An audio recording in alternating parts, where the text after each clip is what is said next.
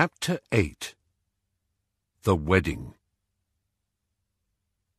3 o'clock on the following afternoon found Harry, Ron, Fred and George standing outside the great white marquee in the orchard, awaiting the arrival of the wedding guests.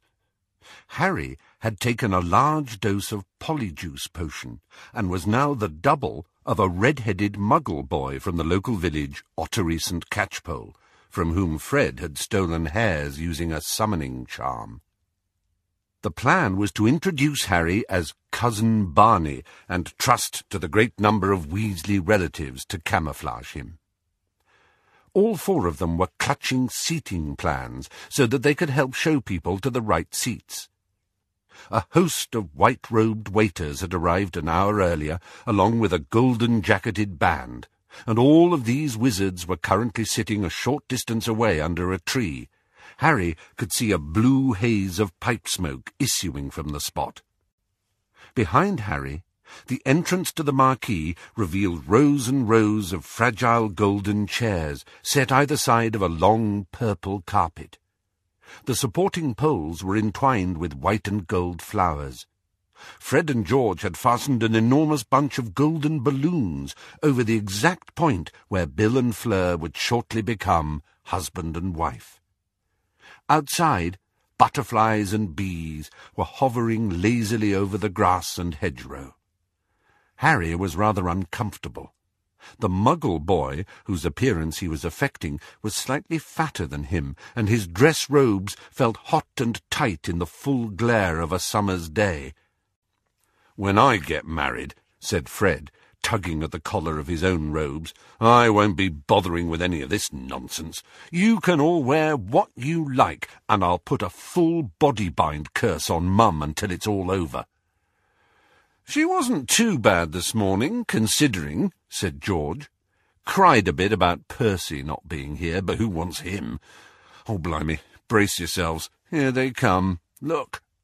Brightly coloured figures were appearing one by one out of nowhere at the distant boundary of the yard.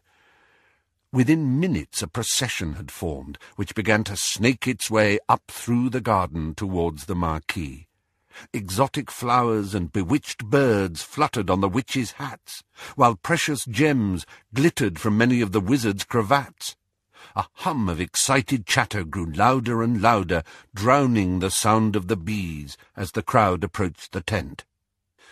"Excellent. I think I see a few Veela cousins," said George, craning his neck for a better look. "They'll need help understanding our English customs. I'll look after them." "Not so fast, Lugless," said Fred, and darting past the gaggle of middle-aged witches heading the procession, he said, "Here, permettez-moi to assistez-vous," to a pair of pretty French girls who giggled and allowed him to escort them inside. George was left to deal with the middle-aged witches, and Ron took charge of Mr. Weasley's old ministry colleague, Perkins, while a rather deaf old couple fell to Harry's lot. "Watcher," said a familiar voice as he came out of the marquee again and found Tonks and Lupin at the front of the queue. She had turned blonde for the occasion. "Arthur told us you were the one with the curly hair. Sorry about last night," she added in a whisper as Harry led them up the aisle. "The ministry's being very anti-werewolf at the moment, and we thought our presence might not do you any favours." "It's fine, I understand," said Harry, speaking more to Lupin than Tonks. Lupin gave him a swift smile, but as they turned away, Harry saw Lupin's face fall again into lines of misery. He did not understand it, but there was no time to dwell on the matter. Hagrid was causing a certain amount of disruption. Having misunderstood Fred's directions, he had sat himself not upon the magically enlarged and reinforced seat set aside for him in the back row, but on 5 seats that now resembled a large pile of golden matchsticks. While Mr. Weasley repaired the damage, and Hagrid shouted apologies to anybody who would listen, Harry hurried back to the entrance to find Ron face to face with a most eccentric-looking wizard. Slightly cross-eyed, with shoulder-length white hair the texture of candy floss, he wore a cap whose tassel dangled in front of his nose, and robes of an eye-watering shade of egg-yolk yellow. An odd symbol, rather like a triangular eye, glistened from a golden chain around his neck. "Xenophilius Lovegood," he said, extending a hand to Harry. "My daughter and I live just over the hill. So kind of the good Weasleys to invite us. But I think you know my Luna," he added to Ron. "Yes," said Ron. "Isn't she with you?" "She lingered in that charming little garden to say hello to the gnomes. Such a glorious infestation. How few wizards realise just how much we can learn from the wise little gnomes, or, to give them their correct name, the Gunnumbly Gardensi." "Ours do know a lot of excellent swear words," said Ron, "but I think Fred and George taught them those." He led a party of warlocks into the marquee as Luna rushed up. "Hello, Harry," she said. My name's Barney," said Harry, flummoxed. "Oh, have you changed that too?" she asked brightly. "How did you know?" "Oh, just your expression," she said. Like her father, Luna was wearing bright yellow robes, which she had accessorized with a large sunflower in her hair. Once you got over the brightness of it all, the general effect was quite pleasant. At least there were no radishes dangling from her ears. Xenophilius, who was deep in conversation with an acquaintance, had missed the exchange between Luna and Harry. Bidding the wizard farewell, he turned to his daughter, who held up her finger, and said, "Daddy, look, one of the gnomes actually bit me." "How wonderful! Gnome saliva is enormously beneficial," said Mr. Lovegood, seizing Luna's outstretched finger and examining the bleeding puncture marks. "Luna, my love, if you should feel any burgeoning talent today, perhaps an unexpected urge to sing opera or to declaim in Murmush, do not repress it. You may have been gifted by the Gunnumblies." Ron, passing them in the opposite direction, let out a loud snort. "Ron can laugh," said Luna serenely, as Harry led her and Xenophilius towards their seats, "but my father has done a lot of research on Gunnumbly magic." "Really?" said Harry, who had long since decided not to challenge Luna or her father's peculiar views. "Are you sure you don't want to put anything on that bite, though?"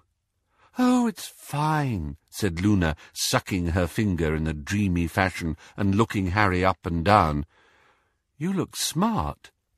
I told Daddy most people would probably wear dress robes, but he believes you ought to wear sun colours to a wedding, for luck, you know."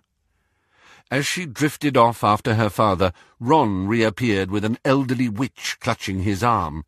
Her beaky nose, red-rimmed eyes, and feathery pink hat gave her the look of a bad-tempered flamingo.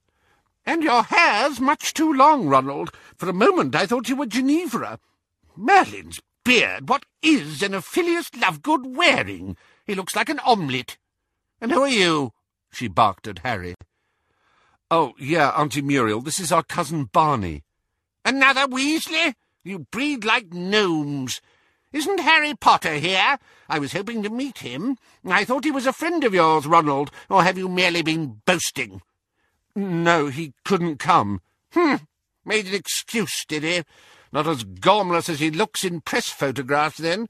I've just been instructing the bride on how best to wear my tiara," she shouted at Harry. "Goblin maid, you know, and been in my family for centuries. She's a good-looking girl, but still, French. Well, find me a good seat, Ronald. I'm 107, and I ought not to be on my feet too long." Ron gave Harry a meaningful look as he passed, and did not reappear for some time. When next they met at the entrance, Harry had shown a dozen more people to their places. The marquee was nearly full now, and for the first time there was no queue outside. "Nightmare, Muriel is," said Ron, mopping his forehead on his sleeve. "She used to come for Christmas every year. Then, thank God, she took offence because Fred and George set off a dung bomb under her chair at dinner. Dad always says she'll have written them out of her will, like they care. They're going to end up richer than anyone in the family, rate they're going. Wow, he added, blinking rather rapidly as Hermione came hurrying towards them. You look great. Always the tone of surprise, said Hermione, though she smiled. She was wearing a floaty lilac-coloured dress with matching high heels. Her hair was sleek and shiny. Your great-aunt Muriel doesn't agree. I just met her upstairs while she was giving Fleur the tiara. She said, "Oh dear, is this the Muggle-born?" And then, "Bad posture and skinny ankles." Don't take it personally. She's rude to everyone, said Ron. Talking about Muriel? Inquired George, re-emerging from the marquee with Fred. She's just told me my ears are lopsided. Old bat. I wish old Uncle Bilious was still with us, though. He was a right laugh at weddings. Wasn't he the one who saw a Grim and died 24 hours later? Asked Hermione. Well, yeah, he went a bit odd towards the end, conceded George. But before he went loopy, he was the life and soul of the party, said Fred.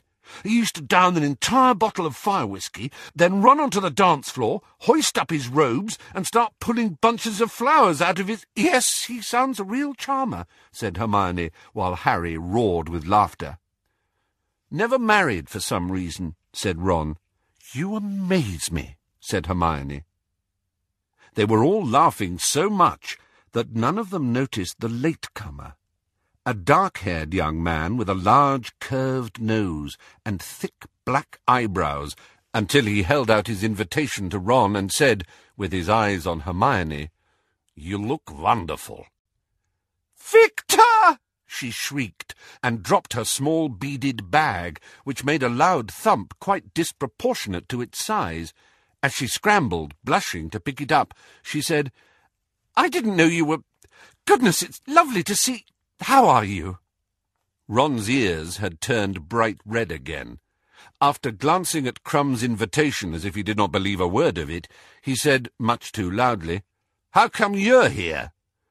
"Fleur invited me," said Crumb, eyebrows raised. Harry, who had no grudge against Crumb, shook hands. Then, feeling that it would be prudent to remove Crumb from Ron's vicinity, offered to show him his seat. "Your friend is not pleased to see me," said Crumb, as they entered the now packed marquee. "Or is he a relative?" he added, with a glance at Harry's red, curly hair. "Cousin," Harry muttered, but Crumb was not really listening.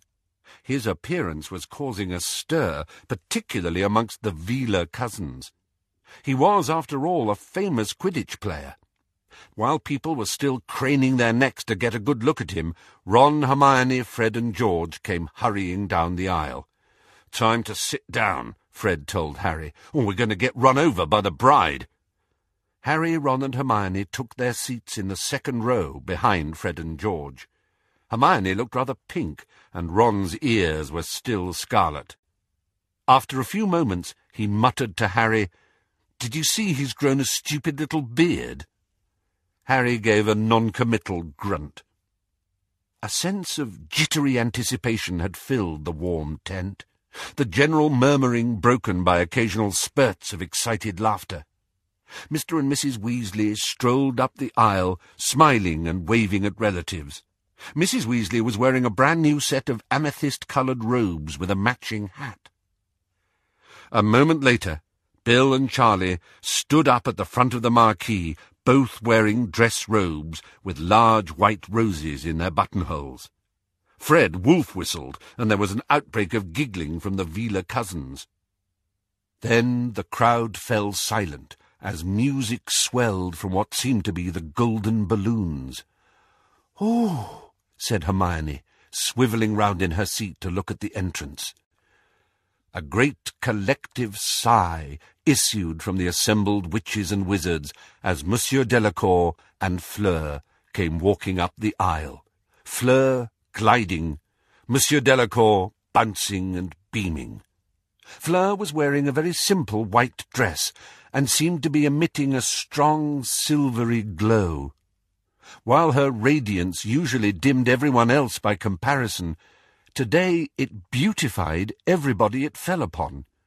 Ginny and Gabrielle, both wearing golden dresses, looked even prettier than usual, and once Fleur had reached him, Bill did not look as though he had ever met Fenrir Greyback.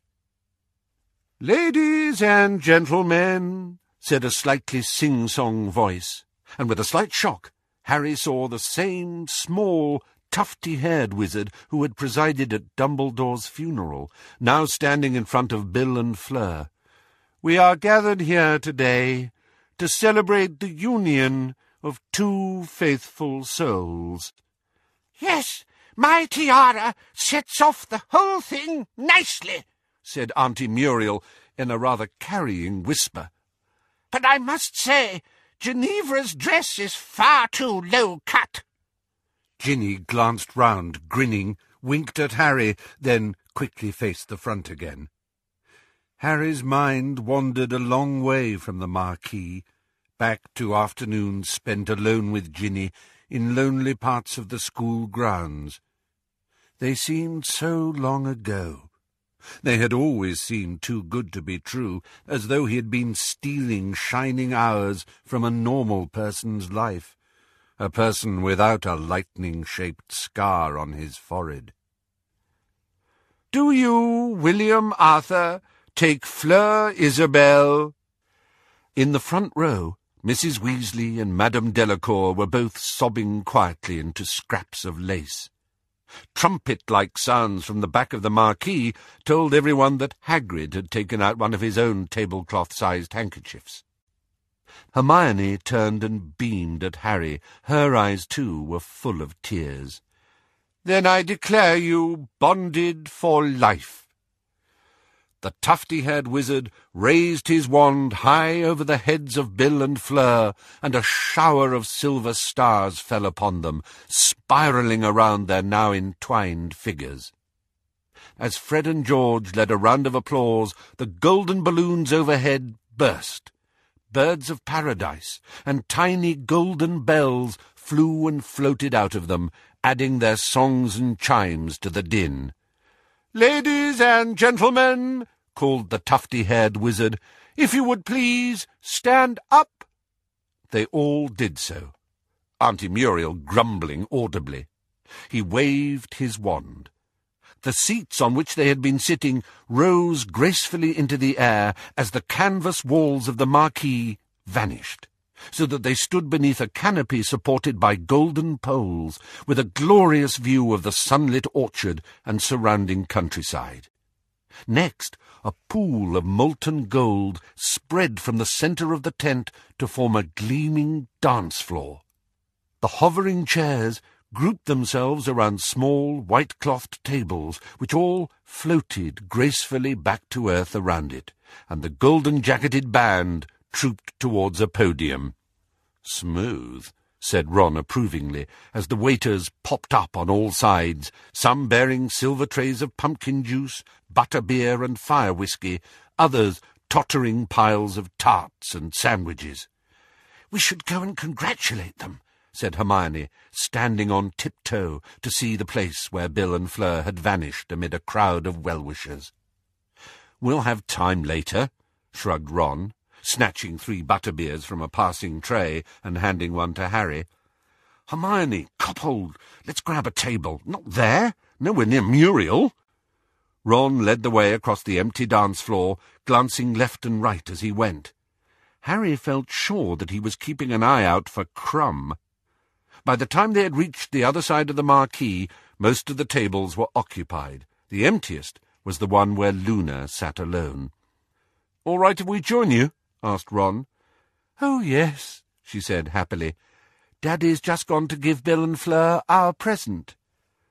"What is it, a lifetime supply of Gurdy roots?" asked Ron. Hermione aimed a kick at him under the table, but caught Harry instead.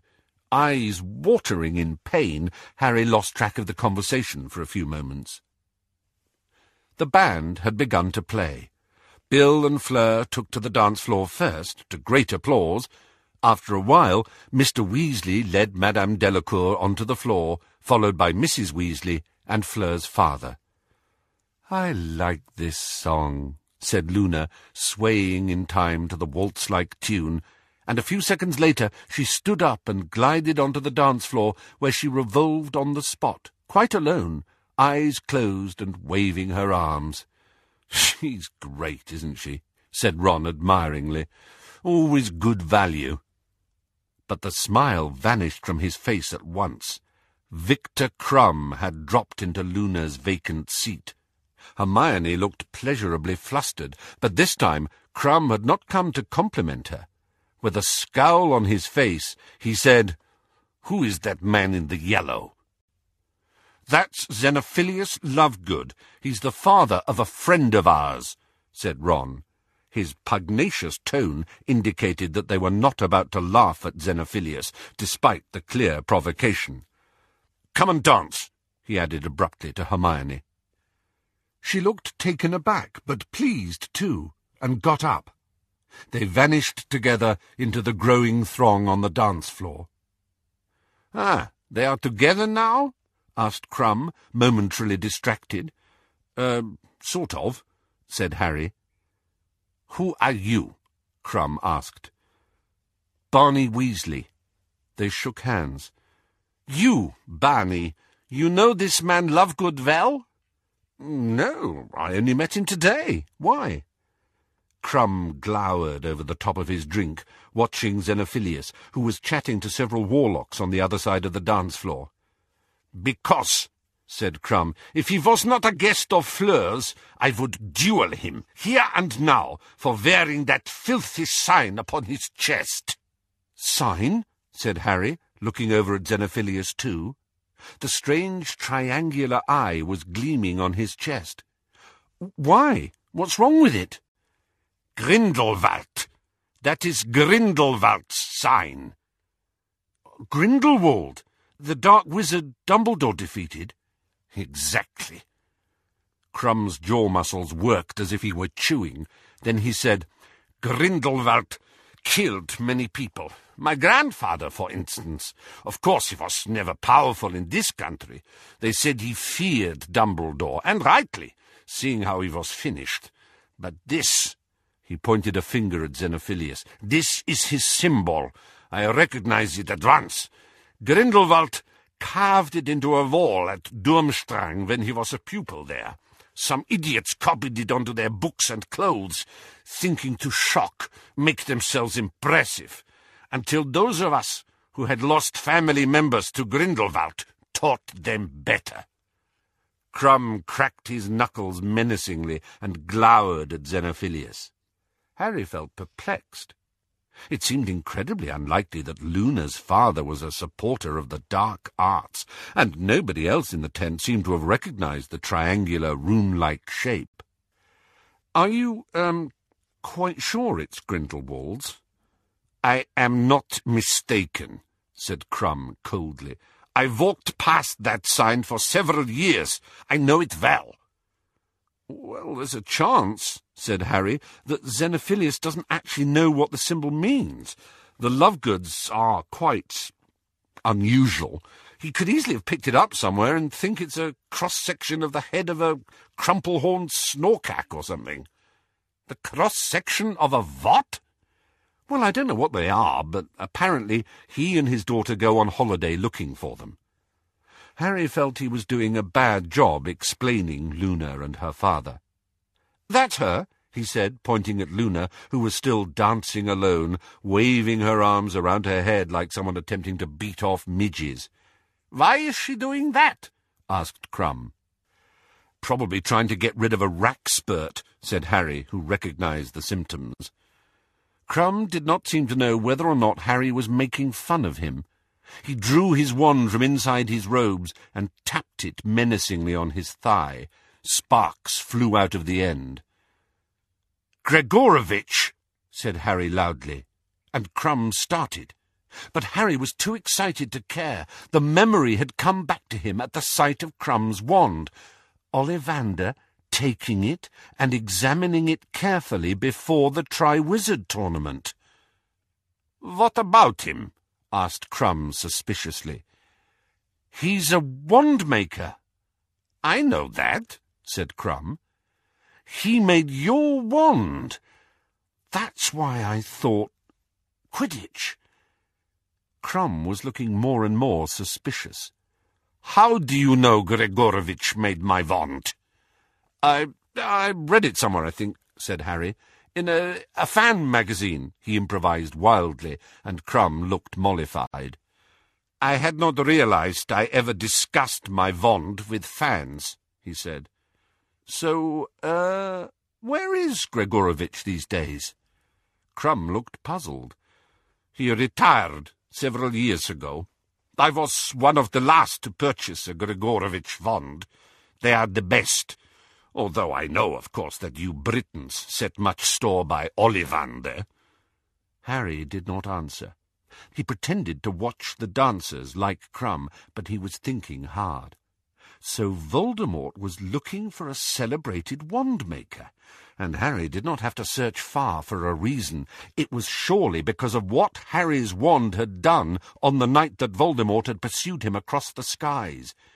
The holly and phoenix feather wand had conquered the borrowed wand, something that Ollivander had not anticipated or understood.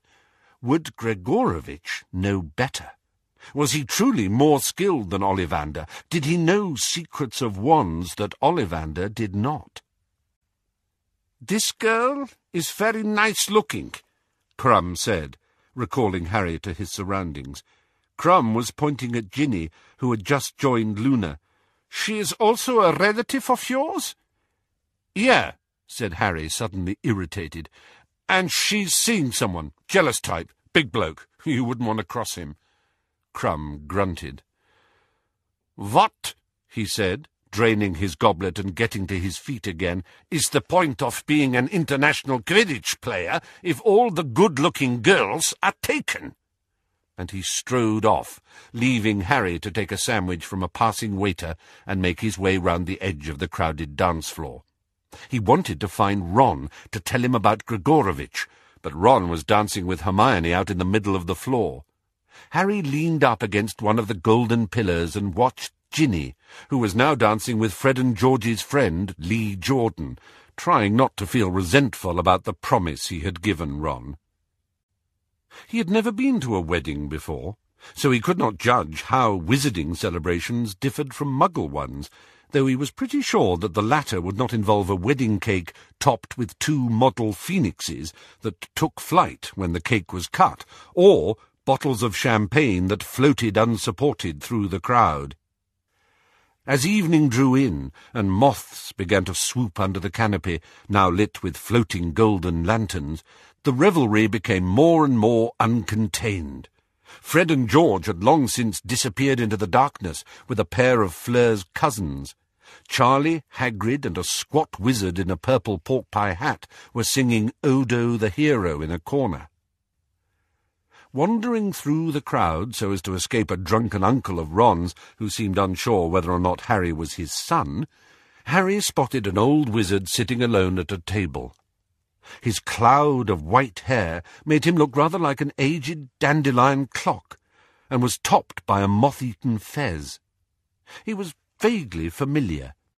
Racking his brains, Harry suddenly realized that this was Elphias Doge, member of the Order of the Phoenix, and the writer of Dumbledore's obituary. Harry approached him. "May I sit down?" Of course, said Doge. He had a rather high-pitched, wheezy voice. Harry leaned in. "Mr. Doge, I'm Harry Potter." Doge gasped. "My dear boy, Arthur told me you were here, disguised. I'm so glad, so honoured." In a flutter of nervous pleasure, Doge poured Harry a goblet of champagne. "I thought of writing to you," he whispered, "after Dumbledore. The shock, and for you, I'm sure." Doge's tiny eyes filled with sudden tears. "I saw the obituary you wrote for the Daily Prophet," said Harry. "I didn't realize you knew Professor Dumbledore so well." "As well as anyone," said Doge, dabbing his eyes with a napkin. "Certainly I knew him longest, if you don't count Aberforth, and somehow people never do seem to count Aberforth." "Speaking of the Daily Prophet, I don't know whether you saw, Mr. Doge. Oh, please call me Elphias, dear boy. Elphias, I don't know whether you saw the interview Rita Skeeter gave about Dumbledore. Doge's face flooded with angry colour. Oh, yes, Harry, I saw it. That woman, or vulture might be a more accurate term, positively pestered me to talk to her. I'm ashamed to say that I became rather rude, called her an interfering trout, which resulted, as you may have seen, in aspersions cast upon my sanity.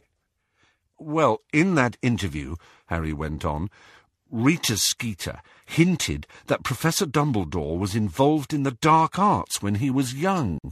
Don't believe a word of it, said Doge at once. Not a word, Harry. Let nothing tarnish your memories of Albus Dumbledore. Harry looked into Doge's earnest, pained face, and felt not reassured, but frustrated.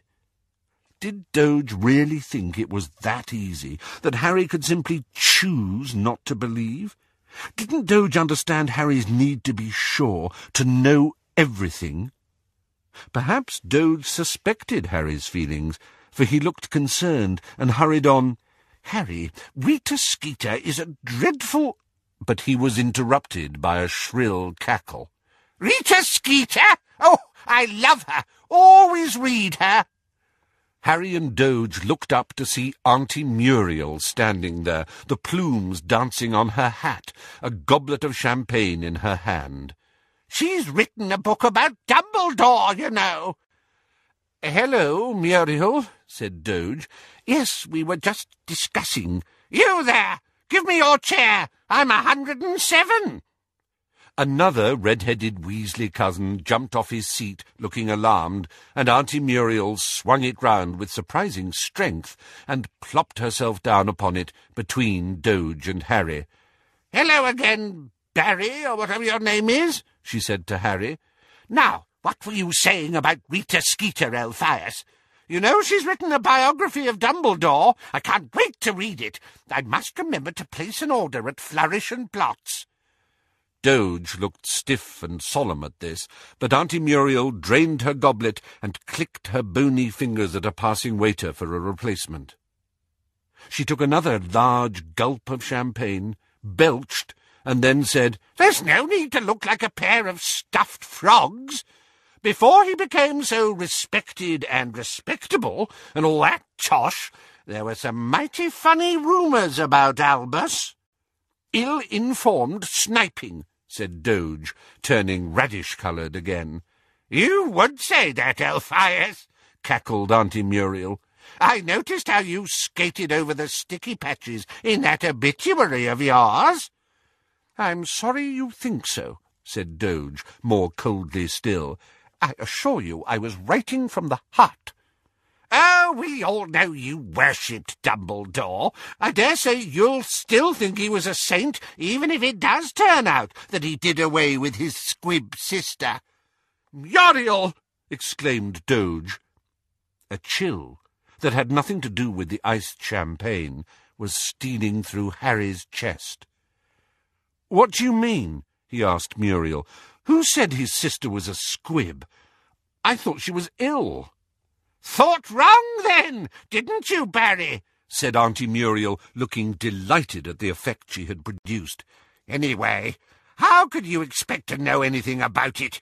It all happened years and years before you were even thought of, my dear, and the truth is that those of us who were alive then never knew what really happened. That's why I can't wait to find out what Skeeter's unearthed. Dumbledore kept that sister of his quiet for a long time. Untrue, wheezed Doge. Absolutely untrue. He never told me his sister was a squib, said Harry without thinking, still cold inside. And why on earth would he tell you?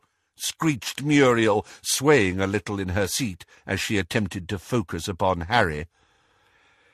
The reason Albus never spoke about Ariana, began Elphias in a voice stiff with emotion, is, I should have thought, quite clear.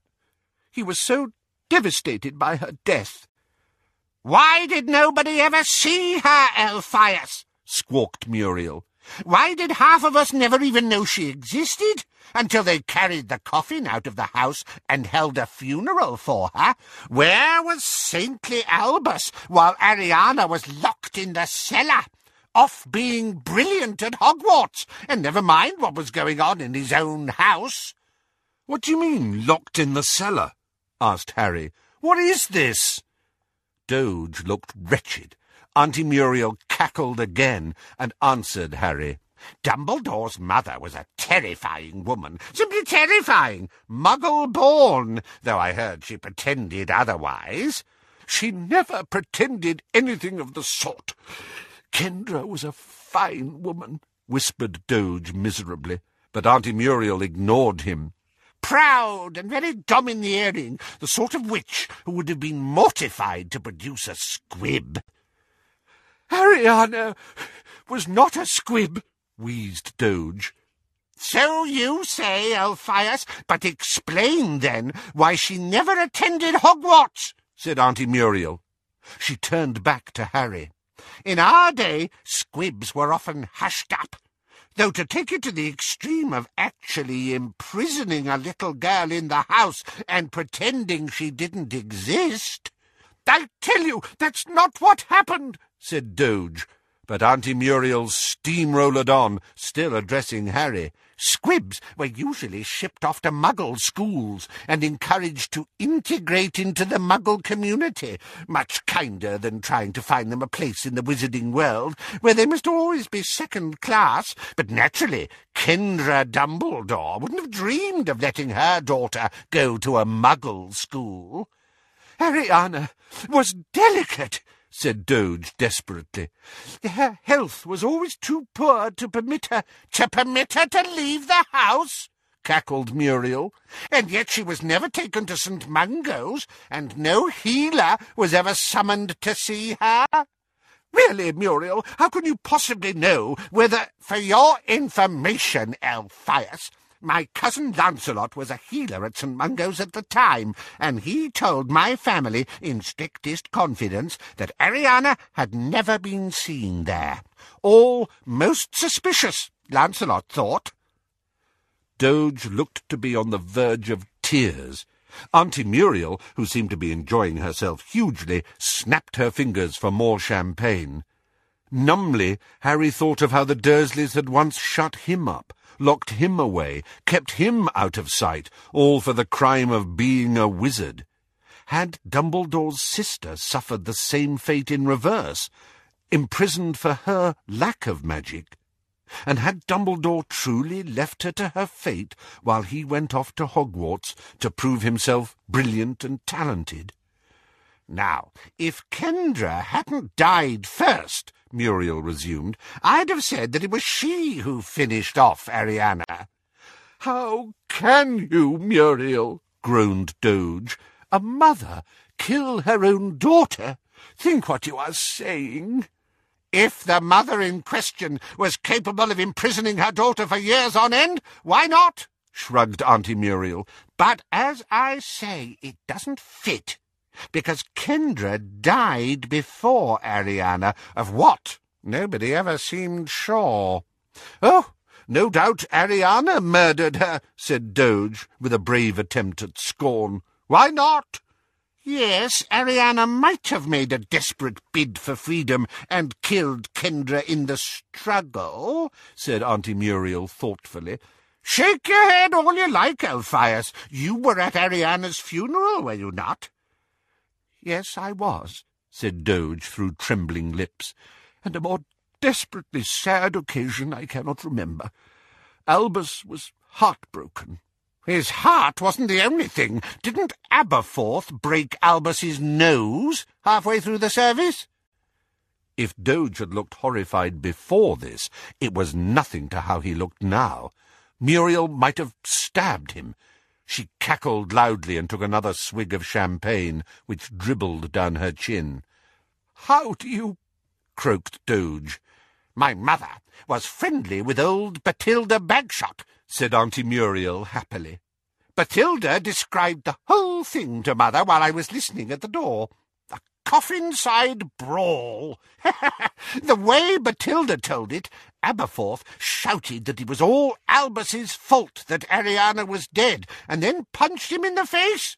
According to Bathilda, Albus did not even defend himself, and that's odd enough in itself. Albus could have destroyed Aberforth in a duel with both hands tied behind his back. Muriel swigged yet more champagne. The recitation of these old scandals seemed to elate her as much as they horrified Doge.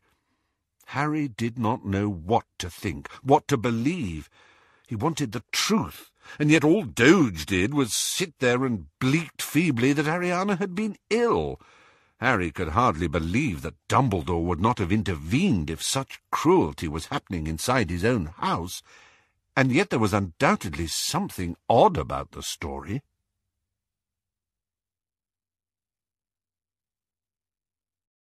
Chapter 8 continued.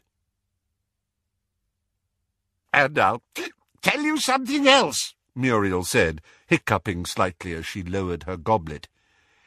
"I think Bathilda has spilled the beans to Rita Skeeter. All those hints in Skeeter's interview about an important source close to the Dumbledores. Goodness knows she was there all through the Ariana business, and it would fit." "Bathilda would never talk to Rita Skeeter," whispered Doge. "Bathilda Bagshot," Harry said, "the author of A History of Magic." The name was printed on the front of one of Harry's textbooks, though admittedly not one of the ones he had read most attentively. "Yes," said Doge, clutching at Harry's question like a drowning man at a lifebelt. "A most gifted magical historian and an old friend of Albus's." "Quite gaga these days, I've heard," said Auntie Muriel cheerfully. "If that is so, it is even more dishonourable for Skeeter to have taken advantage of her," said Doge, "and no reliance can be placed on anything Bathilda may have said." "Oh, there are ways of bringing back memories, and I'm sure Rita Skeeter knows them all," said Auntie Muriel. "But even if Bathilda's completely cuckoo, I'm sure she'd still have old photographs. Maybe even letters. She knew the Dumbledores for years. Well worth a trip to Godric's Hollow, I'd have thought." Harry, who had been taking a sip of butterbeer, choked. Doge banged him on the back as Harry coughed, looking at Auntie Muriel through streaming eyes. Once he had control of his voice again, he asked, "Bathilda Bagshot lives in Godric's Hollow?" "Oh, yes, she's been there forever.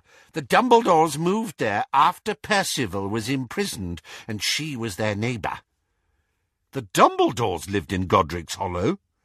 "Yes, Barry, that's what I just said," said Auntie Muriel testily. Harry felt drained, empty. Never once in 6 years had Dumbledore told Harry that they had both lived and lost loved ones in Godric's Hollow. Why? Were Lily and James buried close to Dumbledore's mother and sister? Had Dumbledore visited their graves, perhaps walked past Lily and James's to do so? And he had never once told Harry, never bothered to say. And why it was so important, Harry could not explain, even to himself, yet he felt it had been tantamount to a lie not to tell him that they had this place and these experiences in common.